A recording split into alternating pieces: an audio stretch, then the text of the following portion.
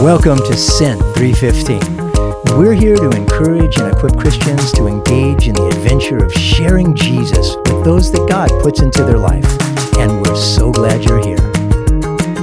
Hey everybody, we are back again and very, very happy to be with you. I have had a great week, Sarah. Yes, me too. What'd you do? Well, I was out of town again with my family. We were in Indio and I was at the pool all day with my 3-year-old cousin and my other cousins and family. And it was a blast. I had so much fun. If you're going to be in Indio, being at the pool yes. or in the air conditioning are the two best places to be. Yes, and I highly recommend doing it with a 3-year-old because you'll go on the lazy river and he'll be on your inner tube and it becomes a pirate ship. Nicely and it's done. awesome. You know, I had a similar vacation and we were beach camping with a whole bunch of my grandkids. And the thing I like about it the most, besides being with Sylvia and camping with Sylvia, is a wonderful thing. But it's that you kind of shift into the age of who you're hanging out with. I'm a 12-year-old. I'm with Chase David Heilman. And it's way fun. And we're going to have fun today as well. I am so honored to be our guest friend. But it's the kind of person that you want to be with. There's some life and some passion, and fun is the word that comes up so many times when we talk about my good friend, Marty Wilson. Well, it's my honor and pleasure to be here. We're glad to have you. You're a husband, you're a father, you're a believer, you are involved in foreign missions, and you're also a business owner in landscaping and hardscaping. Before we jump into why we brought you on the show and different things, we'd love to hear just what is your testimony? You know, how did you come to faith? Well, I came to faith. My mom and my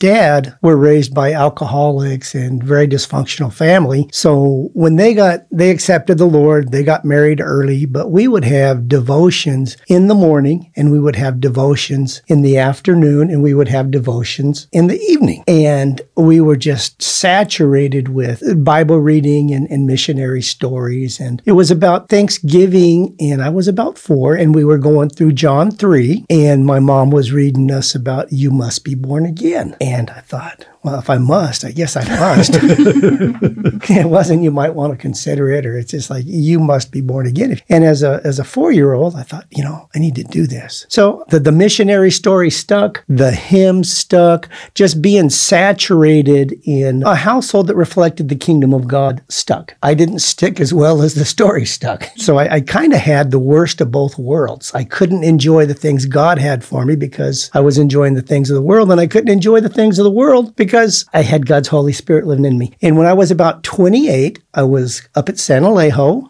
at the beach. I like to get there early to surf. So I put my board over the fence, have a brand new wetsuit on. I'm crawling over the fence, and there's this little kid on the other side pulling on my leg saying, you got to come through the gate. You got to come through the gate. I'm straddling this fence. It has those rusty galvanized wire that wasn't bent. And I'm thinking, Lord, I don't want to lose the wetsuit, but I definitely don't want to lose what's underneath. And as I was up there, just this flash said, Marty, this is your life. You've got 1 foot in the world, 1 foot in me, and you need to enter through the gate. And at that point, I realized I'd been living with the worst of both worlds. I moved to the place where when it said believe, believement, surrender, change allegiance, obey. It wasn't just something in my head. And from then on, God has been faithful, and He's given me a lot of the desires of my heart. I mean, I can't think of anything I've really wanted to do that I haven't. I like the fact that you're becoming a Christian is because your mom told you must be. Actually, I think Jesus said you must. Yeah. He said you must be born of above. Okay, well, that has even more clout than mom at 4 years old, maybe. Yeah. Yourself. You and I share a really good friend who's been on our podcast, Dr. Brian Linskus. I really want to encourage everybody to go listen to Life's Best Medicine, episode 55. That's Marty. In that podcast, what was so fun to listen to is that you talked about foreign missions experiences and miracles and just God's passion for people that you get to be a part of with Brian. And so everybody who has got some curiosity about foreign missions and what God is really doing in other places in the world, go dive into that. Yeah. One thing I loved and enjoyed about that episode is just, you talked a lot about just listening to the Holy Spirit. You even told a story where you missed it once, but the Lord redeemed it and came back around with that. I'd love to know, where did that, in your faith journey, where did that that kind of start for you where you started to be so open about your faith and look for those opportunities in your everyday life? Well, my nickname in the neighborhood was the preacher. Our church started Word of Life clubs, and I had invited like 29 kids, and I just always wanted to share the gospel, even though I couldn't really live the gospel. I knew that people needed it, and I wanted people to know about Jesus. But when we're talking about foreign missions, an experience I had, rural country in the rural place, they would bring people to church in a dump truck, and the dump truck broke down, and there was about 50 people waiting at the park. And I had a Toyota Yaris, and they said, "Can you bring people?" And I thought, okay, to do it in 4 trips, it's 13. So we put 13 people in the Yaris, took them out to where they were going, came back, put 13 more in, took them to the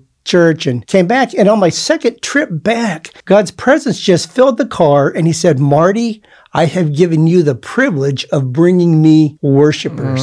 Then he showed me a redemption center and all of these cans and bottles scattered over the wayside. And he said he came to seek and to save that which was lost. So at that point, I didn't share the gospel for the human sake. I shared it for God's sake. And whenever we share it for God's sake, God gets something he's purchased and paid for, and the human being is the beneficiary. For me, it was a complete paradigm shift. I've given you the privilege of bringing me worshipers. And I knew he wasn't talking about the car. Well, and right on the bottle or the can, it says the redemption value. So when you're sharing that, I'm going, yeah, this recycling center, and he's making us new, and he's making us something different. And we get to be a part of that redemption process. Yeah, it didn't always work out that great. One of the things I've been so impressed with, Marty, is that, first of all, just like Sarah's saying, you listen to the Lord and the best you can, even when that time where you missed an opportunity and he goes, "We'll do better next time." It's a partnership, but you are not always completely by the rules, completely by the book. You approach it with a freedom and a style that I think really breaks through with people. And of course, you've got to be creative in the foreign mission field, but a big part of what we've talked about is how that translates to people who may not ever go to a foreign land, and how they can do that kind of partnership with Jesus right here, right in their neighborhood or right across the street. How does that translate to day to day? Well, day to day, one thing I really like that you make a differentiation between foreign missions and foreign missionaries, because people said, "Man, I wish I was a missionary." And it's like, bro, you are. Yeah. As soon as your feet hit the floor, you're on the mission field. In Galatians 2:20 says, "The life I live, I no longer live, but Christ lives in me." So if he's living in us, we just go be ourselves. There's a piece where I fit, and there's definitely a piece where I don't fit. God created us all unique and individual. So I'm out there to be me with the Holy Spirit. I mean, all me would not be good.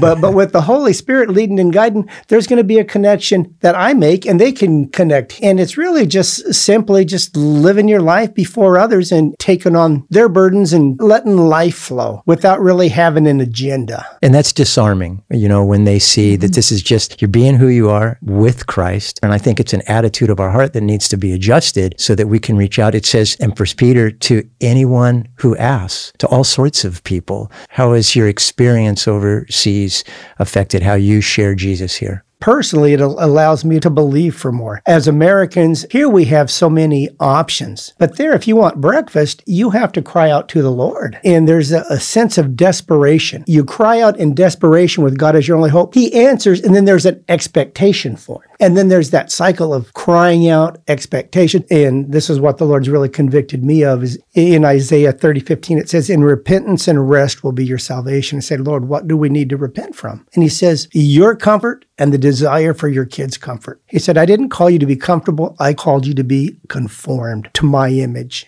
We never get desperate, so we never get expectant. And since we never get desperate, God doesn't answer because we're finding our comfort in so many other areas. Most of my Christian life has been focused on the micro and not the macro. When it comes to those cans are being collected to form a nation under a king who has a kingdom whose job for us is to displace every other kingdom by discipling people. But we think in America, we've brought it down to an individual salvation and an individual part. But when we came to the Lord, we're a new creation completely. We are humanity with the divine nature living in us. And our occupation has changed. We're now priests. We are that holy nation. And only a nation can change a nation. A political party can't change a nation. And as that holy nation, we represent God to the people and the people to God. You mentioned about the need for being desperate. How do you get desperate, especially in America, where most of our listeners are, where we're pretty comfortable? I mean, it doesn't take much sometimes for us to be comfortable. So how do you disconnect that from your circumstances and actually get desperate before God? The way I see it, and I'm in process, not that I've attained it, but I understand a lot more than I can apply. The secret is realizing we're not our own. We were bought with the price. If Jesus suffered, he says, if they persecuted me, they're going to persecute you. We put way too much emphasis on comfort. And then we think if we're going to be comfortable, I need to work hard so I have a good retirement. I need to pay my house off. And I was in that thought process once, and the Lord kind of said, why do you want that? So you don't have to trust in me on a daily basis? Well, I want to use it for missions. And he saw right through that. But there is that point where we have to realize that we're not our own. It's not about our comfort. It's about us being formed in us. And if we want to know the power of the resurrection, he says we get it through the fellowship of his sufferings. So if we're careful with our words and we're careful with who we hang out with, we can avoid a lot of rough waters. But we're never going to get what we're looking for. Who does God comfort? He says he comforts those who mourn. How do you have a victory? And we have to engage and we have to put comfort to the side. And there's nothing wrong with, we were born in America. We're Americans. We have more. God says, I will send you the comforter. It's like, I've already got it. I got money in 3 different accounts and I got my cars. And he goes, no, I want to be your comforter. And I remember Pastor Mark saying something that just stuck with me forever. And he said, the only place you're not going to find Jesus is in your comfort zone. You don't have to beat yourself and do extraordinary things. You get out of your comfort zone by being obedient to him and by serving. It could be just taking that step of talking to somebody. It could be using your resources in such a way that it blesses people and brings Jesus glory. Go do something. And I agree with you, Marty. That's where you're going to find your fulfillment. How did this transition with you in a passion that's to help Christian business people? That kernel was planted when I was about 20 or 21. I had a great position as a salesperson, and one of the leaders at church gave me this book that told me how wrong it was to work in the marketplace. The Lord, he always has to talk to me in simple ways. So we have a friend who, his wife collected dolls, and he was showing me these dolls. They're Kewpie dolls from the 30s and 40s, and the date is stamped on the bottom. So I go to this garage sale, and I see this huge box of dolls in the corner. So I go to the corner, get down on my knees, and I start pulling down the doll's panties, and the lady goes, "Hey, you pervert, get out of here," in front of everybody. I didn't want to tell her, "Ma'am, I'm only looking for a date." but I was shamed, and I got kicked out of the garage sale. About 10 years, no, this was probably 15 years later, I was getting up in the morning and said, "Lord, I've always wanted to be in full-time ministry. Why am I doing what I'm doing?" And he said, "Marty, you are in full-time ministry. It's called Wilson Landscape." He said, "And unfortunately, there's some in the church who have treated you like that lady treated you at the garage sale, where you felt like you were doing something dirty when you weren't." I think there's a lot of Christian businessmen who, depending on where you grow up, full-time ministry was really the only option for any God-fearing person. And I chose a different way because that's how God wired me. And he just showed me a lot of ways. He said, "Marty, you've been in full-time ministry." And he showed me things along the way that confirmed it. And then in the church, a lot of times the business people, you're valuable because you can bring money. But the talents and the giftings, there's not always an outlet in the church for them. But as a businessman, you have a natural contact with your clients, your suppliers, your vendors. You've got a lot of natural contact in a lot of different contexts. And it's real natural because if you have the title pastor, people kind of want to clean up or doors are shut. My brother's a pastor and he says, "Marty, I wish I had as many open doors as you have." I hope business people are really listening to this because it has been so true in the church. I've seen it. Evangelism happens 90-something% outside the walls of a church. And you're his representative wherever you go. Could you share a story of one of those open doors and just kind of break down that experience, that story for us of where you're out in the marketplace and you see an opportunity and you go for it? Yeah, this was like 1989. The economy was shifting. We had grown and we had quite a few people working for us. And we hit this point where we were out of work. It was a Sunday night. Paul and I had just prayed and said, "Lord, we need work. We've got bills to pay. We've got employees who have families." And we prayed about it. And then I thought, well, I should go pick up the phone and call the guys and tell them there's no work tomorrow. So I pick up the phone and Marty, this is so-and-so. I know you weren't scheduled to be here for 3 weeks, but I need you out here tomorrow, and I'm willing to pay extra. I love Jesus. Yeah, that was good because we bid that one tight because we wanted to keep the guys busy. So anyways, I was able to tell him, thank you, we'll see you tomorrow. So the next day I said, sir, you are an literal answer to prayer. I said, when you called, the phone didn't even ring. I had just finished praying, asking God to provide, and being the great man of faith, I was calling my guys to tell them there was no work. But God used you to get us out here. You were an answer to prayer. And I just want to say thank you. One thing. Then another time that I get a call from a guy we'd done work for before. And he goes, Marty, we're moving our offices. Would you do the job? And my first thought is, no way. Last time you took so long to pay me, but something checked my spirit. And that night I was reading one of my life verses is Amos 3:3. It says, can two walk together unless they agree to do so? So I felt the Holy Spirit say, Marty, emotionally, financially, spiritually, business-wise, tell them your bottom line. So the next day I met with them. He says, okay, we'll do it. We started the job in late August. We finished in December. Through that relationship, we developed a relationship that went on for a lot of years. And God would speak to me things, and I would share them with him, and it would be like a prophetic word regarding his business and regarding things. Just able to bring the gospel into it, but it was all from a relational point. I love that 3:15 where it says, be prepared to give anyone who asks. Yes. And I have a heat and light paradigm I kind of use. If the conversation is going to produce more heat than light, that's another part of the puzzles. Job. I've had that experience in business too. The bills are higher than the checks, and somebody calls up and said, why haven't you started this job yet?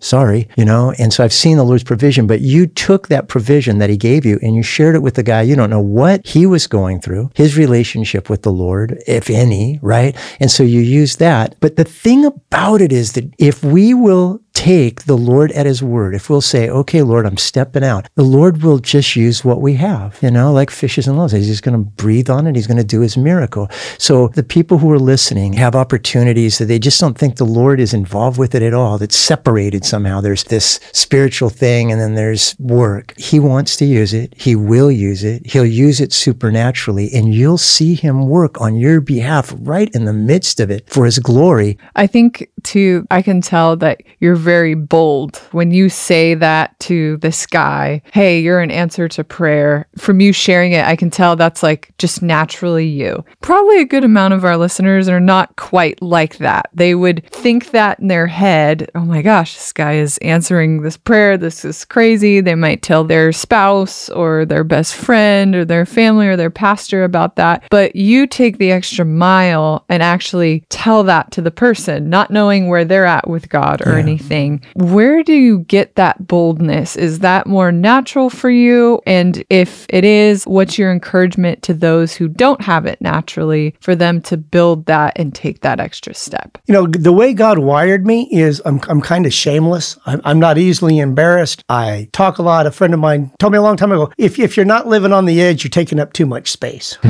So for me, that comes naturally. And then God has tempered the natural me because, at family parties, people didn't want to come because my thoughts and my words were offensive. But they were funny. We got to realize that some people are turned off by a bold person. We're all different. We're one body with many parts. We're living stones, and no one of us carries the whole thing. So God has graced me in a way like that. If you have a problem and you want someone to listen to you and hold your hand, I'm not that good at that. And our problem comes whenever we start comparing the measure of grace that God has given us to somebody else's measure of grace. Because I can be shy and timid in my boldness. Because we can look at somebody who looks like they're doing a lot, and they might be operating at 10% capacity, but they're just wired different. Then you have somebody who looks like they're doing very little, and they're way out on the edge, and they're through fear and trembling, they're sharing. So the secret is not to compare and to realize, this is the measure of grace that God has given me, and run with it, because we're only held accountable for what we have, not for what we don't have. The quiet, soft-spoken person is going to be able to touch somebody that the louder. It's so powerful, and I think it touches way beyond the styles. Because I think, Marty, when you're saying that God uses what you have, you're talking about not just the physical things that we have, the circumstances, our career. You're talking about everything about us, our personality, the way we think, our education, all of that stuff. Every detail of us is what we have for God to use. And I love, to break shame if you're not the super bold, outright right person, that's okay. God has a way that he's going to use you that will reach a specific type of person. Right. And, on the website, sent315.org, there's a short quiz that is encouraging. I'm like this. Oh yeah, that's me. Now I don't have to try to compare myself to somebody else. I'm in the game. Nobody's not in the game. And so I think that's really, really important. Don't compare yourself to anybody. Whoever said it, Eleanor Roosevelt or Bree Spitz, my daughter. Comparison is the thief of joy. And this walk and being in partnership with Christ is joyful. Don't compare yourself to anybody. Just go do it. Yeah, for sure. You talk a lot about just being able to listen and hear the Holy Spirit, and you get his direction in your life, whether he's dropping thoughts in your head or however it looks for you. How did that develop for you? And what is your encouragement to those who are more in the beginning journey of hearing him and listening to his voice? Well, my upbringing was really strict Baptist. We didn't believe in the gifts. And then on my first foreign missions trip, I met Al Green. And he started his ministry when he was 62, and I met him when he was about 75. And he just lived out hearing the Holy Spirit. He said, Marty, you're hearing it, but you're just not giving him credit for it because it's outside of your paradigm. That's a good way to put it. He said, we're a new creation. The Holy Spirit lives in us, and we have new abilities to hear and to see and to discern and to understand. And God was just real gracious with me. He would show me, he's always talked to me in like analogies. Like when I was 16, surfed at Wind and Sea Beach, and there the waves look like they break easy, but they have a lot of power. And he goes, this is sin. He said, it looks like you can push through, but it's going to push you back. It's going to take you down longer and harder. And then throughout life, he would just give me little parables or little similitudes, things that made sense. And then I started realizing, hey, that's God talking to me.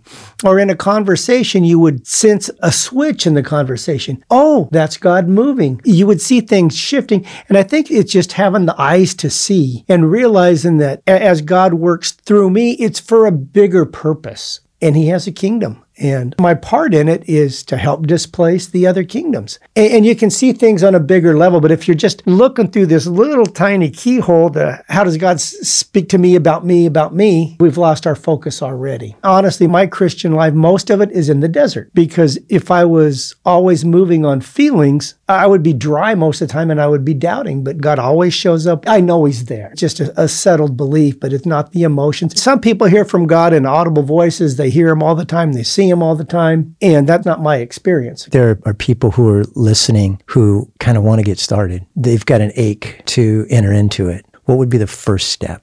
The first step would be to ask myself, have I accepted the authentic gospel? What does my belief look like? Because Paul says, I am convinced, therefore I'm compelled. And if we're not convinced, and when we come to Christ, it's for the forgiveness of our sins, and eternal life is a benefit, and a family is a benefit. But the call is to die, to deny ourselves, to deny our upbringing, our education, our influence, and surrender it all to Christ. So if we haven't dealt with our death to self and our resurrection to new life in the Holy Spirit and in God, we're going to get stuck, and everything's going to be a lot harder. So that would be my first thing, is realize that you are signing up for a death that brings life. You are signing up for losing your life so that you'll gain it. Realize that God has so much more for us. If we're in our comfort zone, how's the old saying go? There's no growth in the comfort zone and there's no comfort in the growth zone. Just say, Lord, I'm dead. I'm yours. I want you to live your life through me. I realize those good works you preordained for me to do most likely aren't going to happen on Sunday between 9 and noon. They're going to happen outside the wall. And just say, Lord,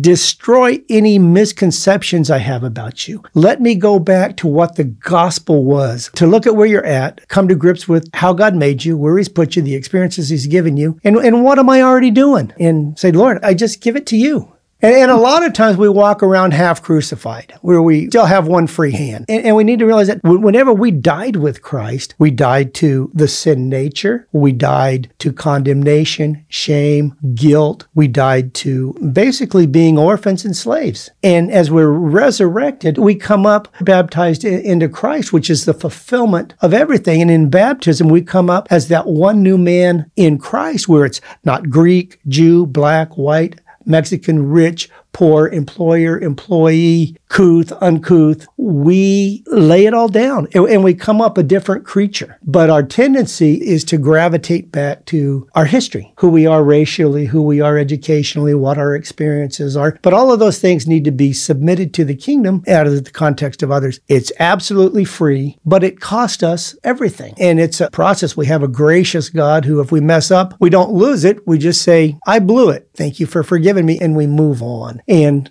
just that whole, you'll do better next time. You know, Marty, I think it's critically important that we understand that we are part of something very large. God's got big plans, and he has made us into a kingdom of priests to displace the kingdoms of darkness. And when Jesus says, I came to destroy the works of the enemy, those are the kingdoms that we're talking about. Yeah. We're playing our part the way we're made as a body, not as Lone Rangers. That's what it's all about. Yeah, and the other part is it's not just us here now. We have everybody who's gone on before and everybody who's going to be here. We are not part of a small losing team. No. When he said, I'm going to build my church and the gates of hell won't prevail against it, we're part of that victorious team. Whenever his seat was seated, he's given us all authority. And I just love Ephesians 3:10, which most of us don't even start to understand. It said that God gave us the church to show the administration of his kingdom to the principalities and powers of this air, to show them who's boss. And you look at John 17, where it talks about unity. And if we don't get John 17, we're not going to get Ephesians 3:10. Oh, man. You know, this is another one of those times together with somebody that we can have back and go deeper and really see this work out in our lives, Marty. Well, thanks for reminding me that, because the enemy always says, are you making a difference? What difference have you made? So I've just been thinking this as you've been talking, thinking about a person who's sitting there and saying, I don't have anything. And the fact is, we've been given everything in heavenly places. We are a gift. So you hear about people being gifted. You're given. You're a gift, and I'm with you, man. Yeah, I think one of my biggest takeaways today that's so powerful is exactly that